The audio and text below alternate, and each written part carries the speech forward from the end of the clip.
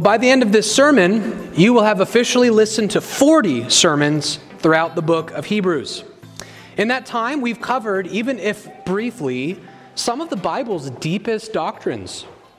We touched upon doctrines like election and predestination, the Trinity, the sovereignty of God, union with Christ, the perseverance of the saints, the communion of the saints, the Church Catholic, total depravity, irresistible grace, grace alone salvation, justification by faith alone, divine impassibility, replacement theology and dispensationalism, the descent of Christ to the place of the dead, sanctification, substitutionary atonement, and even the patriarchy and slavery.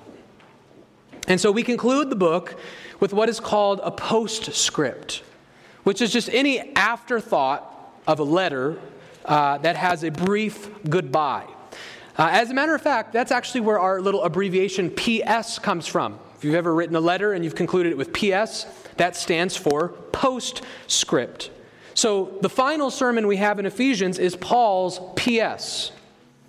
Now typically in purely human letters, the PS doesn't usually contain a whole lot of super important information. Otherwise it would have been included in the body of the letter. And to a certain degree, you could read Paul's PS and see it as not being all that important. Do we really need to preach a sermon on it? But we need to remember two things. Number one, Paul was one of the greatest theologians in the history of the church. This is one of the smartest theological minds to ever live, so no words of his should ever go unnoticed. But more importantly than that, Paul was writing under the inspiration of the Holy Spirit. This is an inspired PS, and so it is certainly worthy for us to study and to preach and to seek to understand. And I believe that because it was written by Paul's brilliant mind under inspiration of the Holy Spirit, I believe that this PS, whether he intended to or not, is dripping and filled with some of the key themes that we have already learned throughout the book. So would you open your Bibles to Ephesians chapter 6, verses 21 through 24. And when you are there, I would invite you to stand for the reading of God's Word.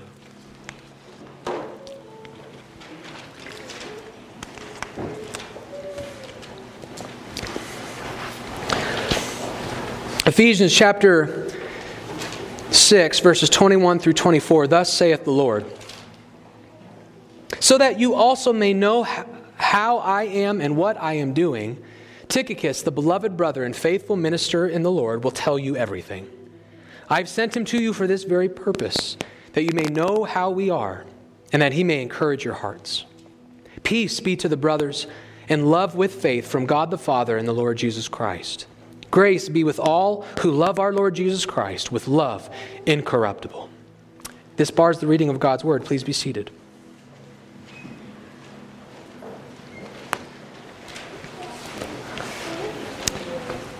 Paul's postscript really contains two parts to it.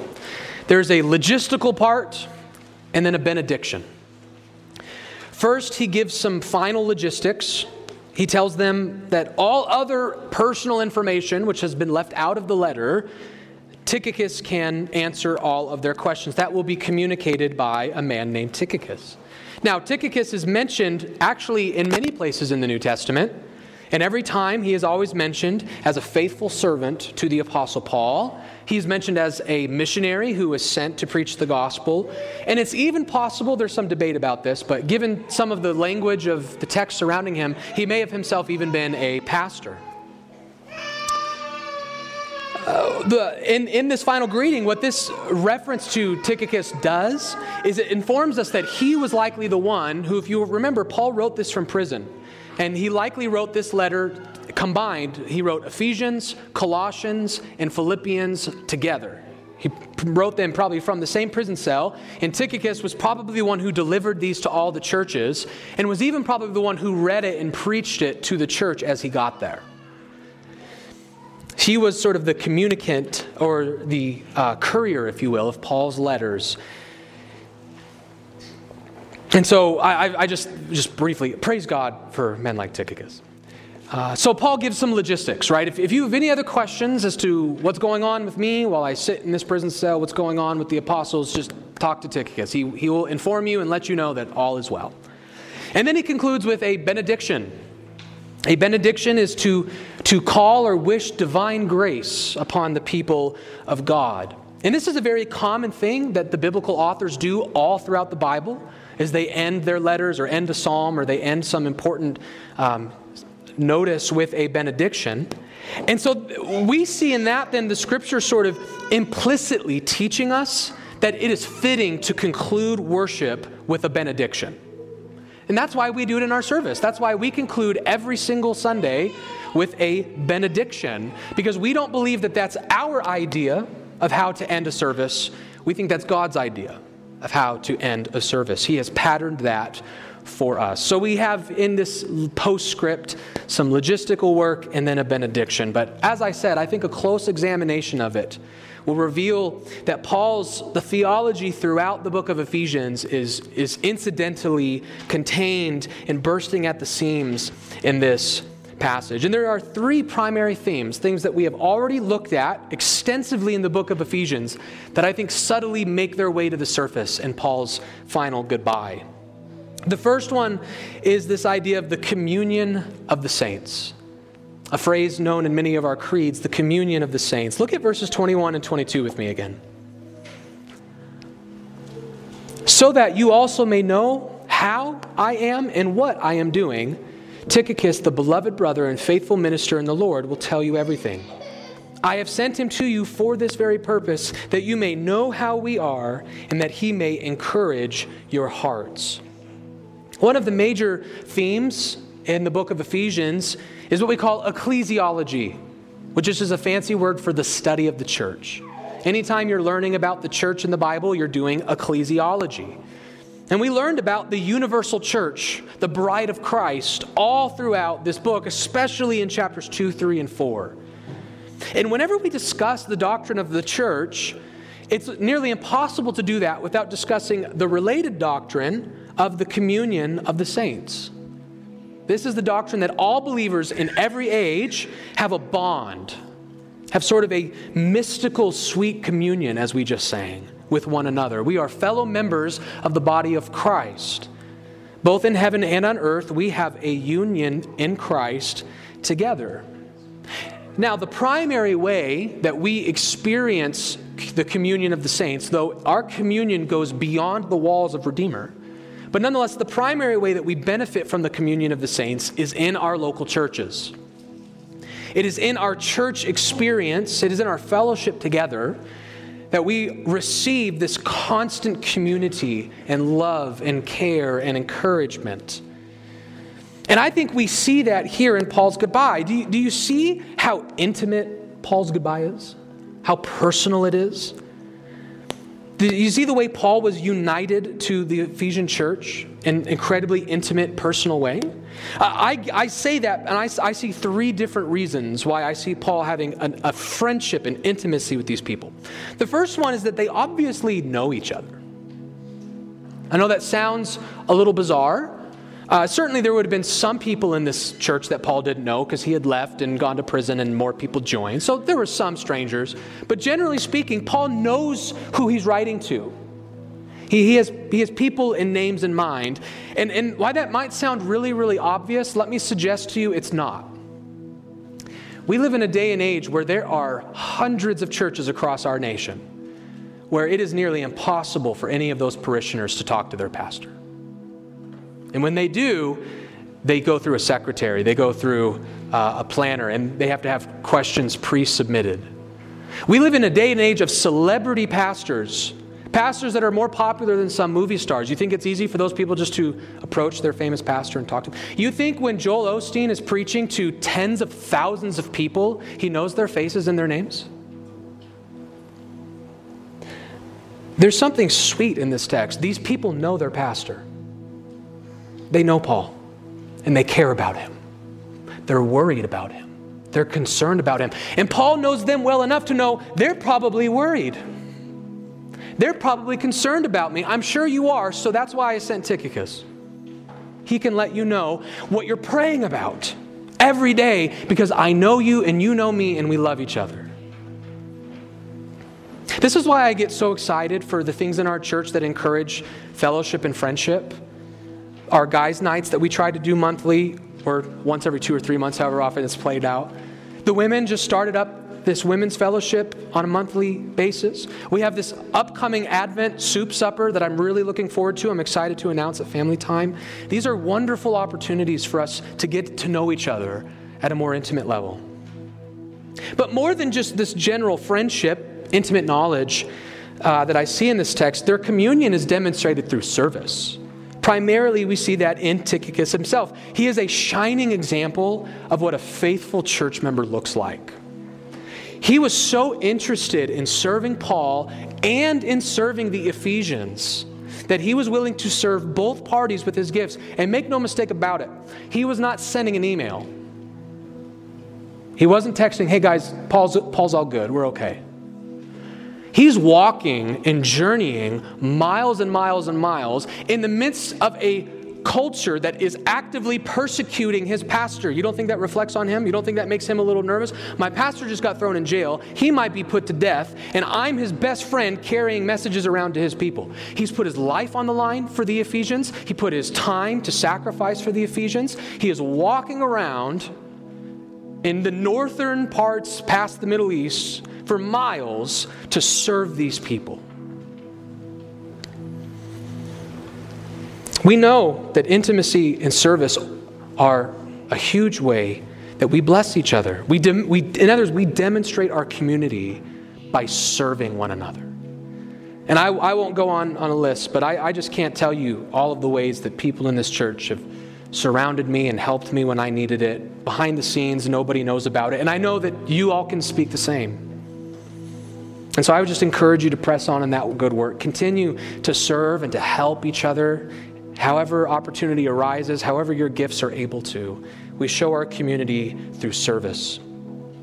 However, there's a third reason why I see the communion of saints here, and that's because their communion and their service ultimately leads to the broader, more important goal of encouragement. Look at verse 22.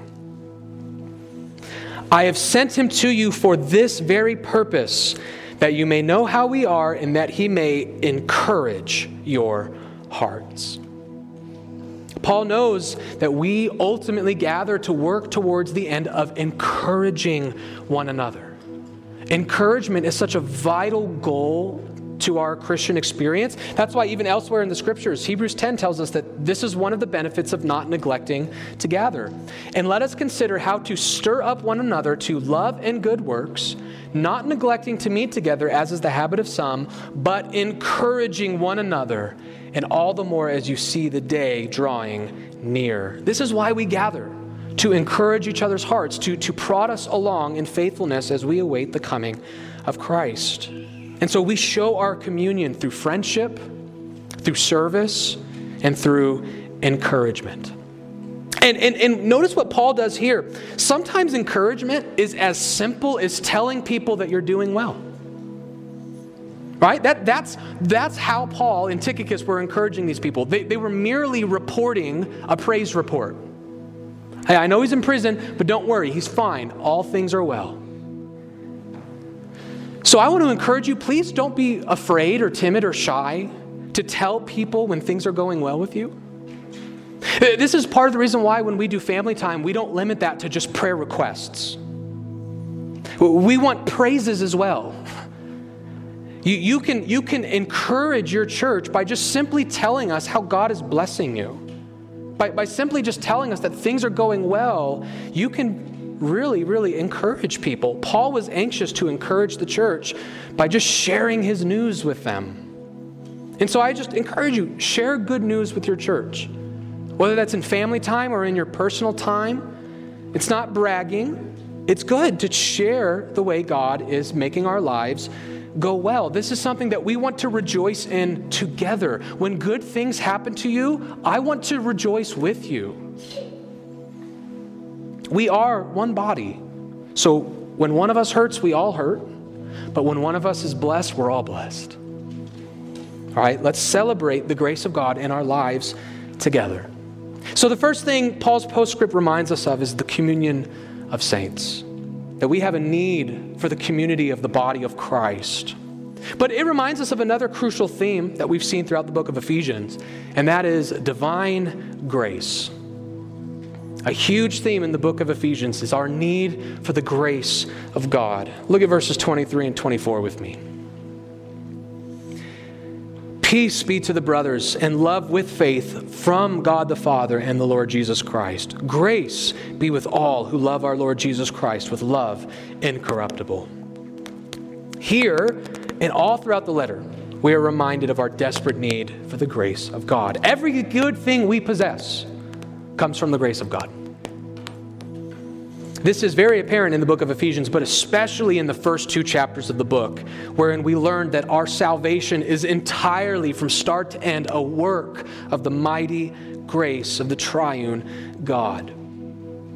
And that is why Paul, in his benediction, he wishes that the church would continue to receive grace from God and from Christ. And what grace specifically do we need? What is it that we are in need of, according to Paul's benediction, from God and from Christ? Well, he lists 3 things, though I'm going to make an argument that's really 2. He lists peace to the brothers and love with faith and grace. I guess you could say 4, but these are all grace, right? This is all the things we receive from God. He primarily lists peace, love, and faith. That's how we receive grace. Certainly we need peace, right? We need peace with God. We need peace with men. We need to be forgiven of our sins. We need our church to be united, not divided. These 2 things are crucial to our health, to our lives, to our salvation. We also need faith and love. And this is what I'm arguing. I think you should see this as one grace and not 2. I think Paul is qualifying the kind of faith that we need God to give us. We need a loving faith. And I say that because we see Paul qualify faith throughout the New Testament this way. Here's just one example from Galatians. For in Christ Jesus, neither circumcision nor uncircumcision counts for anything, but only faith working through love. In the Bible, there's lots of different kinds of faith. Some faith is saving, some faith is not. There's natural faith, there's spiritual faith, there's weak faith, there's strong faith. So Paul is qualifying, what do we need from God and from Christ? We need a loving faith. We need a faith that loves. They are nearly synonymous here. But honestly, regardless of how you slice it, the point is that we need to receive these things as gifts. They don't come from us. They come from, as the text says, God and from the Lord Jesus Christ. These are divine gifts that we receive. And what is another good word for a divine gift that you receive? Grace. That's grace. We need a loving faith from God. We need to love God. We need to love each other. And this is a grace. This is a work of God among us. And by the way, let me just remind you that the kind of gifts that God gives, the kind of loving faith that God gives is top shelf. It's high quality, high octane faith, if you will. Because notice how Paul qualifies it in verse 24. Grace be with all who love our Lord Jesus Christ with love incorruptible. He just got done telling us that love is something we receive from God and from Jesus, and the love that you receive can't be corrupted. This is the best kind of gift. This is a love that can't be corrupted, meaning it cannot decay. It is immortal. Theologians will sometimes refer to this as the grace of perseverance. You see, that is the phrase used in the medieval period. In the Reformed tradition, they called it the perseverance of the saints. In Scripture, as we discussed, there are natural ways that men can believe in Christ. There is even a natural love that people can, of their own strength, put in Christ. But that faith, that love, as Jesus shows us in the parable of the sower, it can't last. It can't last through persecution. It can't last through hard times. We need a faith from Jesus that is incorruptible. Many men have, to borrow a language from Paul, have made shipwreck of their natural faith. But the kind of faith that God gives, again, it's top shelf. It is incorruptible. It is a lasting faith. Paul here ends by reminding us that we are in constant need of the good, incorruptible grace from God. Now, that might sound confusing because, after all, theoretically, these people have already received right? Faith and love. Haven't they already received these things? Don't they already possess these gifts? Why is Paul wishing for them to get what they've already got? But what we need to see, especially throughout Scripture, is that we are in the constant need of these things to grow in them, to increase in them. We don't think of grace as a one-time deposit. We think of God perpetually sustaining and giving and aiding and nourishing and comforting us by His grace. We are always in need of His grace. And that's why throughout Scripture we can see things like, Lord, I believe, help my unbelief. I have faith, but I need it to grow. We see in the Gospel of Luke, Lord, increase our faith. You've given us faith. You've given us love. Make it grow. So I don't know where you stand in here today. Maybe you're an unbeliever and you've not received the grace of God. Well, here I am calling God to show you the light of Christ, to receive His grace for the first time. Or maybe you are a believer already and you have it. The Word of God here is calling upon God to increase your love, to increase the grace. We are in desperate need of the grace of God, and we see that all throughout the letter. But there's a third and final element that I think, a theme that we've already discussed that I think showed up in the PS, and that is union with Christ. I was struck, I knew this beforehand, but especially preaching through it for the first time, Ephesians is a remarkably Christocentric book. This whole book is about Jesus. All throughout, especially chapters 1, 2, and 3, Paul very intentionally centers all of God's redemptive activity in Christ. Paul is very clear in explicit and redundant terms that Jesus is the centerpiece of history, of salvation, and of all creation. Paul continues that Christocentric, that Christ-centered emphasis even in his PS. Look at verses 23 and 24 again. Peace be to the brothers and love with faith from God the Father and the Lord Jesus Christ. Grace be with all who love our Lord Jesus Christ with love incorruptible. Do you see how Paul just cannot disconnect honoring God from honoring the Son? Paul is very clear to remind us that grace is not just mediated from God to us. Grace must come through our mediator. You will never receive the grace of God if you're not receiving it both from Him and from Jesus. Jesus is the mediator. All divine grace is channeled only in and through Christ. If you do not have the Son, you do not have the Father. If you do not have Jesus Christ in your life, you do not have God's grace in your life. Jesus Himself makes this crystal clear. He says that all judgment has been given to the Son in verse 22. Why? John 5:23. So that all may honor the Son just as they honor the Father. Whoever does not honor the Son does not honor the Father who sent Him. These are amazing words. No one short of deity could possibly say this. Jesus here is saying, you must treat me exactly the same as you treat God. He's either asking you to be an idolater, or He is God and He is worthy of the same reverence, worship, and honor as God. Those are the only two options. Jesus is an idolater, or He's fully God. He says, the Father has given judgment to the Son so that you might know that I am worthy of the same honor, the same worship, the same love that God the Father is. And if you reject that, if you say, no, I'm going to keep loving the Father, but I don't believe all these weird Jesus is both God and man philosophy. I don't want Jesus. Just give me Yahweh. Jesus says, once you depart from me, you lose the Father too. If you do not honor the Father, or if you do not honor the Son, you do not honor the Father. And His disciples knew this point very well. That's why John reminds us of this in 1 John 2:23. No one who denies the Son has the Father. Whoever confesses the Son has the Father also. Because of the Trinity, because of their shared nature, they come together. You don't get one without the other. If you don't have Jesus, you don't have God. And He reminds us in this. Who does He tell us in verse 24? Who are the people of God? How do you measure, how do you know whether you are truly belonging to the people of God? It's if you love Jesus.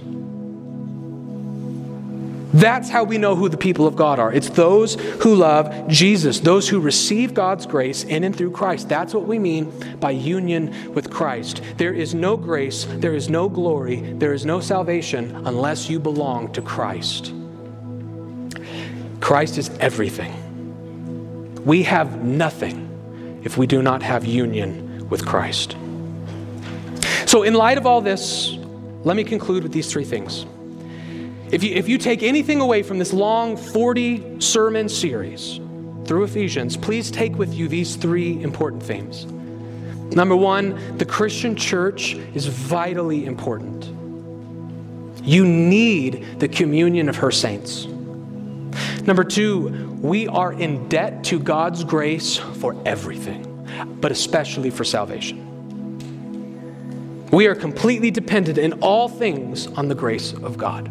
And number three, that Christ is everything. He is our everything. He is Lord. He is preeminent.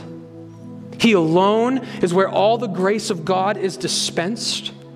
That Jesus Christ is the object of our undying love and affection, and He's worthy of every bit of it. So commune with the saints, depend on the grace of God, and love Jesus Christ with an undying love.